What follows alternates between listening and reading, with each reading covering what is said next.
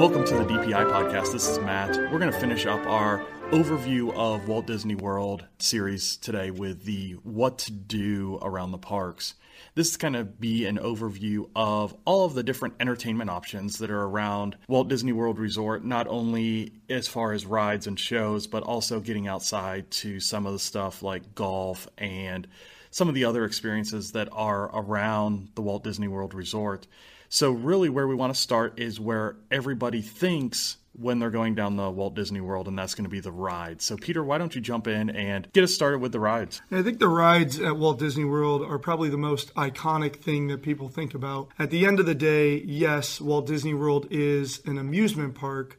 And one of the things that I always talk about when I'm dealing with new people in the sort of Disney family and the Disney experience is, though it is an amusement park, you need to go expecting a wowing interactive experience and not a day of cheap thrills that you would see at a lot of like the Cedar Fair companies or the Six Flags company or even the Universal company, although they are getting a little bit better at the interactive, immersive experiences. But rides obviously are a very important thing at Walt Disney World.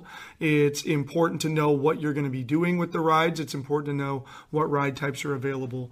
And I think what sets Disney apart versus some of those other companies that I just shared is the fact that they really do have a ride for everybody. Whether you have an infant or a teenager that you're trying to go down to Disney World with, you're going to find something for everybody. And regardless of age, it's still just as fun to ride some of those no height restriction classics like Dumbo as a teenager or even an adult. I know when my wife and I went down there for our anniversary trip, we still rode Small World and we still rode Dumbo and we still rode all these like family fun things because it's just whimsical to just let loose of parenting, let loose of all the stressors of being an adult in today's world and just be a kid again. And so first thing I want you to know is that there are ride types for everybody. There are slow-moving rides. There are slow-moving boat rides. There are in-the-dark rides. There are roller coasters. There are get-you-wet rides. There are all types of things. And so there are going to be ride types all the way from something with no height restriction to the highest height restriction at Walt Disney World is 52 inches. And it always cracks me up at the one ride that's 52 inches is this little spinning mouse ride over in Animal Kingdom in Dino Land. But outside of that, the next highest is 48 inches at Rock and Roller Coaster. And then 44 inches is my sweet spot, where if somebody is 44 inches, they can pretty much do it all, because then you're going to get in Expedition Everest and Flight of Passage and Space Mountain. The last two height requirements that are really important at Disney are 36 and 40 inches, because in those height ranges, you start to get more of the family-friendly but a little bit more intense rides like Splash Mountain, Seven Dwarfs Mine Train, Slinky Dog Dash are going to come in at those 36 to 40 inch height requirements. So it's really important to know the heights of the individuals going, especially if you do have smaller kids, and take the time to look through those rides.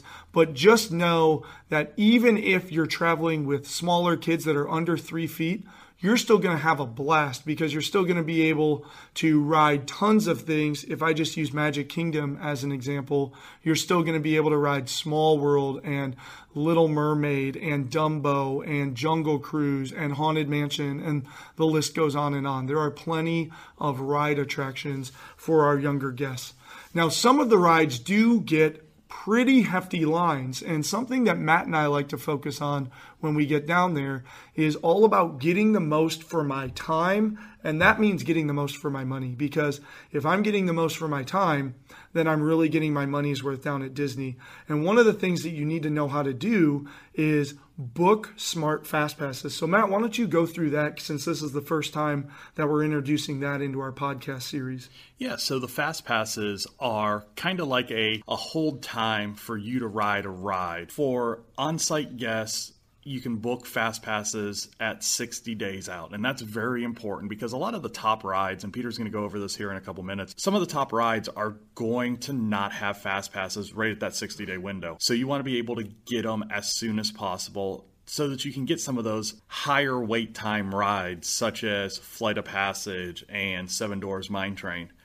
You want to be able to get those as soon as possible. What you do is you book your fast passes. You can only book one fast pass during an hour window. So if your fast pass starts at 12:25, the end of that fast pass is 1:25, and you can't book another fast pass in reality until 1:25. So really, when you're talking about setting up your planning day and that kind of stuff, you're going to have an idea with your meals, what parks you're going to be at and that kind of stuff.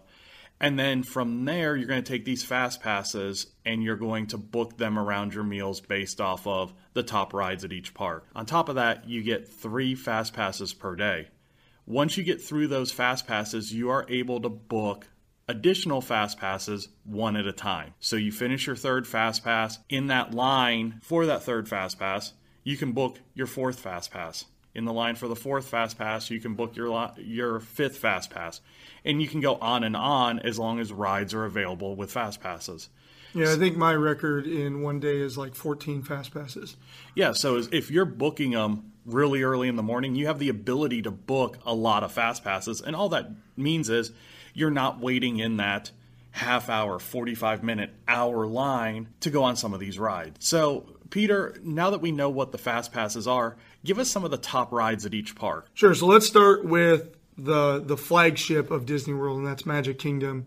So my recommendation when you're considering fast passes at Magic Kingdom is stick to the mountains and Seven Dwarfs. So what I mean by that is Seven Dwarfs Mine Train always classically has a very long wait. You'll find wait times in the 75 to 150 minutes within 30 minutes of the park opening, and they'll hold steady there all day long, all the way up until park close. So Seven Dwarfs Mine Train is sort of the top thing that you should be aiming your fast passes for. And then from there, you should aim for the mountains. So if you have guests in your group that are tall enough to ride Space Mountain, Splash Mountain, and Big Thunder Mountain Railroad, those would be the next place that you should aim your fast pass target for, because all of those are going to get pretty hefty lines. Splash Mountain is a little bit seasonal, I will say. So if I'm going down in December or January, somewhere in the winter months, maybe Splash Mountain isn't something that I'm going to put on my itinerary ahead of time, because as Matt mentioned, as I go get my 4th or 5th fast pass, it's probably going to be available day of, because a lot of locals and people who are used to more tropical climates aren't going to want to ride a water ride when it's 75 degrees. But people like me from the Midwest, 75 degrees, I'm like, heck yeah, let's go get wet because it's a humid 75. And then there are 2 more that I think people wouldn't consider when they're thinking about Magic Kingdom fast passes. The first one is Peter Pan's Flight. It just doesn't move a lot of people through its line because the boats fit a maximum of 3 people, and that would be if it's 2 adults and a really little child. The boats fit a maximum of 3 people, and there just aren't a lot of boats on the ride system. So it creates really long lines. So I really like to have a fast pass for Peter Pan's Flight. And then the other one, and this one's really deep dive in here, but it's Jungle Cruise. Jungle Cruise will create 90+ minute waits because, again, the boat fits a good amount of people in it, but there's only so many boats on the entire river system, and we get really long waits at Jungle Cruise. So I like to target Jungle Cruise as a fast pass, but maybe I don't have it as one of my prior 3, but definitely something that I want to look at getting the 4th or 5th fast pass of the day at. So those would be the top 6 things to target at Magic Kingdom. Outside of that, it's all about the tiered systems, because all of the other parks have what's called fast pass tiering. So Hollywood Studios, Animal Kingdom, and Epcot all have tiers where at Epcot you can only choose one experience between Frozen Ever After, Soarin', and Test Track. So I only get to choose one of those three. So I need to really think about my party whether we would rather ride Soarin', Frozen, or Test Track. And I'm guessing that Matt's going to talk about future rides, but I'm guessing the Guardians of the Galaxy is going into that top tier as well. Over at Hollywood Studios, I actually have to choose between all of the rides as my single top tier Fast Pass. And then all of the shows and attractions, and oddly enough, the Star Tours ride are in the lower tier where I choose my other two Fast Passes. And then over at Animal Kingdom, the two Pandora rides I have to choose between, and then all of the other rides are in that lower tier where I can take my other two Fast Passes from. Just talking a little bit of strategy, going back through each park. Epcot, you have to choose between Soarin', Test Track, or Frozen. And then you're probably going to fill it up with maybe a Living with the Land or a Figment or a Spaceship Earth or really whatever suits your fancy. But kind of pro tip, once you get into that third wait time, into that third Fast Pass queue, you can go and book a Frozen or a Soarin' or a Test Track. So kind of personal experience, Frozen seems to fill up and be harder to get as my fourth or fifth Fast Pass than Soarin' and sometimes Test Track. So I would recommend aiming for Frozen or Test Track, knowing that I can probably get a Soarin' on the day of. Over at Animal Kingdom, it's really about how big your riders are. If you can, Flight of Passage is the number one thing that you should target. But if your ride goers aren't tall enough, then definitely just take the Na'vi River Journey. It's still an awesome ride, great experience. And then outside of that, Kilimanjaro Safaris, Expedition Everest, and Kali River Rapids would be where you should spend your other two Fast Passes, depending on the preferences of your party. Over at Hollywood Studios, we have a really funky top tier system where you basically have to pick one ride and a show and Star Tours or two shows. So you can look at the shows that are available, and Matt's actually going to be talking about those in a little bit more detail here soon. So you can figure out what your party would like to see, and then for the ride, it's really up to you, but I would recommend that you aim for Slinky Dog Dash, and then as you get those fourth and fifth Fast Passes, then maybe you can find the Tower of Terrors, the Rock and Roller Coasters, the Toy Story Manias, and see what you can get out of it, because Hollywood Studios really threw park goers for a loop when they unveiled their new Fast Pass system that's debuting right now with the opening of Star Wars Galaxy's Edge.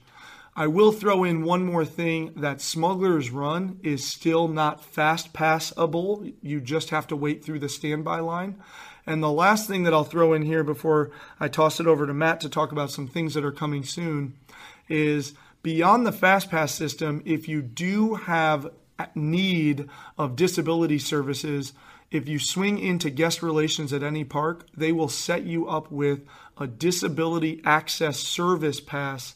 And the way that that system works is you go up to the ride entrance, and whatever the current standby wait time is, they will then create on your Magic Band a return time at that many minutes from now. So just to explain that a little bit better, if it's noon and I walk up to something that has a 30-minute wait time, they're going to create me a return time for 12:20 because they'll take the current standby minus 10 minutes because 10 minutes is approximately how long it should take you to wait through the Fast Pass line. So just know that that's available for you as well if you do have any disability needs or anything like that. So Matt, I talked about the top rides, but those top rides are going to have some competition pretty soon because Disney World's unveiling some new things that are pretty exciting. So why don't you walk us through some of those? Yeah, well, if you go down to the parks right now, you see the state bird of Florida all around the parks of the crane. And, you know, all that means is there's a ton of construction going on.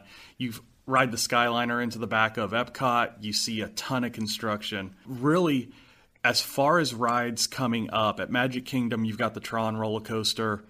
It's slated for early 2021. They've been doing a ton of construction on that. You know, if you ride Tomorrowland Speedway, you get a great view of what's going on. The People Mover also gives you a really good view of the construction progress that's over there. Over at Epcot, Epcot's going through a whole new redevelopment. And if you get online and look at some of the D23 stuff that came out, they're getting ready to kind of reform that whole front section of the park around Spaceship Earth.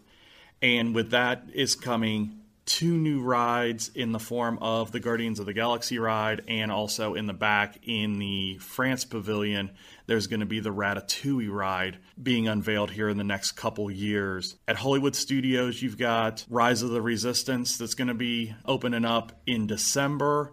You also have Mickey and Minnie's Runaway Railroad that opens up at the beginning of 2020, and really no new construction over at Animal Kingdom. I do know at Animal Kingdom, just to add to that, I do know that Disney Studios has announced the release of Avatar 2, 3, and 4. And thoughts are that the Pandora area is greatly going to expand. If you're familiar with the area, over to the right, there's that really long bridge that takes you into Africa.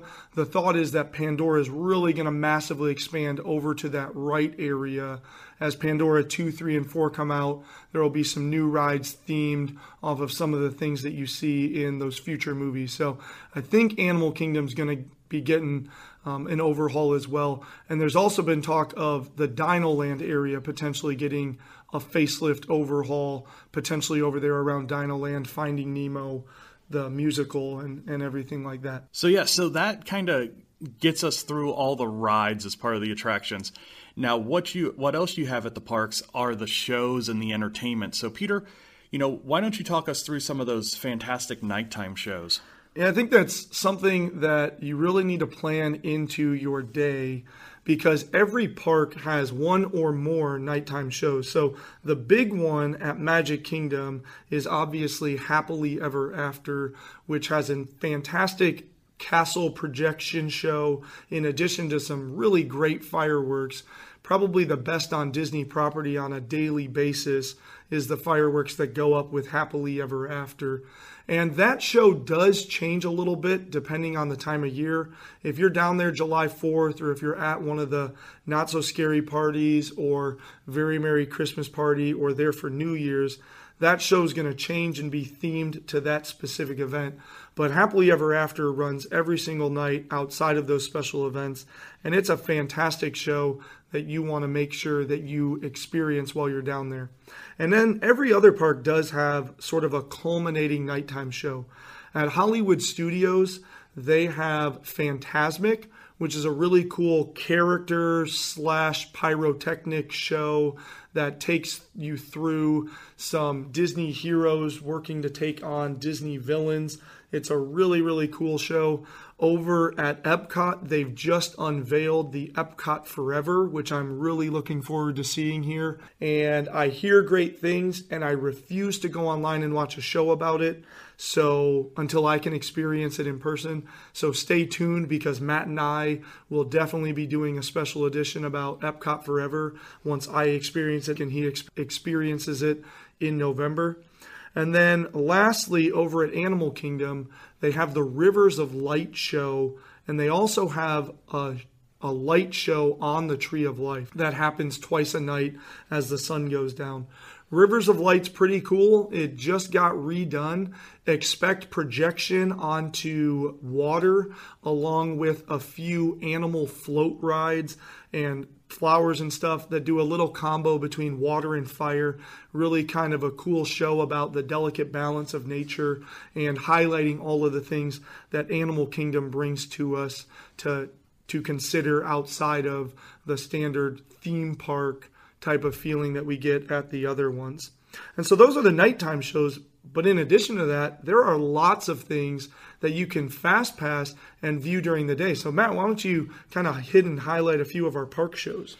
Yeah, so every park has a wide variety of not only live action shows, but also animatronic shows. And if you know Disney animatronics, they are fantastic. So really, I'll just kind of go park by park. So Magic Kingdom is probably the best park for your animatronics.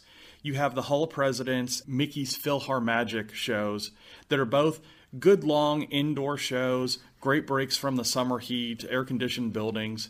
But as far as, fast passes for live shows in that park, you don't have a lot of options. But once you get to the other parks, Hollywood Studios has a ton of live shows. You have the Beauty and the Beast show. You have the Frozen show. You've got a couple of dance parties there as well that I would consider shows. And you also have the Lightning McQueen Racing Academy, which is an animatronic show that's going on back in behind the Rock and Roller Coaster area right now. Over at Animal Kingdom, my favorite show is the Lion King show. That's a fantastic show. You've got the Finding Nemo musical show over there as well. So over at Epcot, you have this bandstand that's over kind of in front of the American Pavilion, and they do a lot of different things there, not only concerts and then theme shows, like they have a Guardians of the Galaxy show that's been going on for a while, but they also do the Candlelight Processional around Christmas time, which is fantastic. They bring in a lot of big name actors and Hollywood types, and it's a really big production over there. With that being said, all those shows you can do fast passes for, but there are still some shows that are just kind of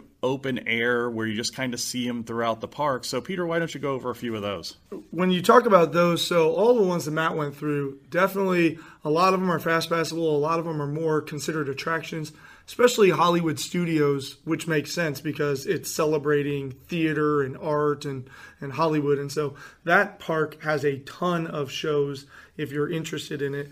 But then beyond that, there are stage shows and live performances all over all of the parks. So at Magic Kingdom, a really hot spot is going to be the stage in front of the castle. There's a variety of shows throughout the day. In addition to that, there are a couple of parades that come around depending on the time of year. There are dance parades as well as the Festival of Fantasy parade, which is absolutely wonderful. You get to see these great, huge decorated floats themed out to your favorite Disney movies with your characters from the movie on there waving to the crowd. Over at Animal Kingdom, there are lots of live performers, especially in the Africa area and the Discovery Island area. Lots of just little pickup shows. Over in Pandora, there's a couple of really cool shows around the drum area that happen throughout the day. Over at Hollywood Studios in front of the Chinese Theater, you're going to find the majority of your live shows. There's a Star Wars, and there are a couple other like celebrating animation and other things like that throughout the day. And then Epcot, it's all around the World Showcase. If you go into most of the pavilions in the World Showcase, you are going to find celebrations of that culture through live performers. If we think like in Mexico, there's a mariachi band, and in Japan, there are drummers, and in China, there are acrobats, and the list goes on around the pavilion of local talent from that nation that are celebrating the culture. Outside of that, anything else to talk about in terms of shows and entertainment? I think we left a big one out, Matt. Yeah, and the big one we left out is character meet and greets. And all around all of the parks, there are different characters and different costumes that are there for pictures and to sign those autograph books. So really, the app does a great job of listing out where those characters are, when they're available, because not all the characters are available at the same place all day. So really get on your My Disney Experience app while you're at the parks if you don't have any of those planned before you go, and just kind of see who's out there and what time they're out there. A couple of them that are kind of lesser known that we like to go to, Pocahontas in Animal Kingdom is kind of hidden when you're going towards the Dino Land area. There's just a little walkway off to the side, and she's down in this little enclosure down at the end of that. And then Meeting the Stepsisters behind Cinderella's Castle is another one that's really, really interactive and fun. They're very animated. They do a great job with the kids. So, check those out. And again, seasonally, especially if you're going to those parties, you can catch some of those harder to hit characters during those parties. So We've talked a lot about the rides and the shows and the entertainment that are at the parks. Peter, do you have anything else to add? No, I really don't. I think we've done a really good job. And originally in this podcast, we had planned to go into significantly more detail. And now that we've actually talked about it, we've realized that it takes a lot to be thorough. And where we're sitting in terms of the time, I think would be a good place to stop right here, because what we've done in this podcast is really explained all the ins and outs to somebody going for the first time or for their second or third time, somebody that I would consider a little bit more novice at taking on Disney World. So I think this is a really great place for us to pause and call this What to Do Part 1, I'm New to Disney. And let's come back next time and do a What to Do Part 2, I've been there before. What do you got that's different? And we can cover all those other things that's available at Disney World. So stay tuned for the second part of this podcast, and let's go ahead and call it a day. We want to thank you for listening, and follow us on all of our social media, Facebook, Instagram, Twitter, all of those great things. Find us on Anchor and on Spotify and Apple Music. But thanks for tuning in, and I really hope you got something enjoyable out of today. Thanks a lot. Turn your Disney dream into a magical Disney vacation with Princesses and the Mouse Disney Travel.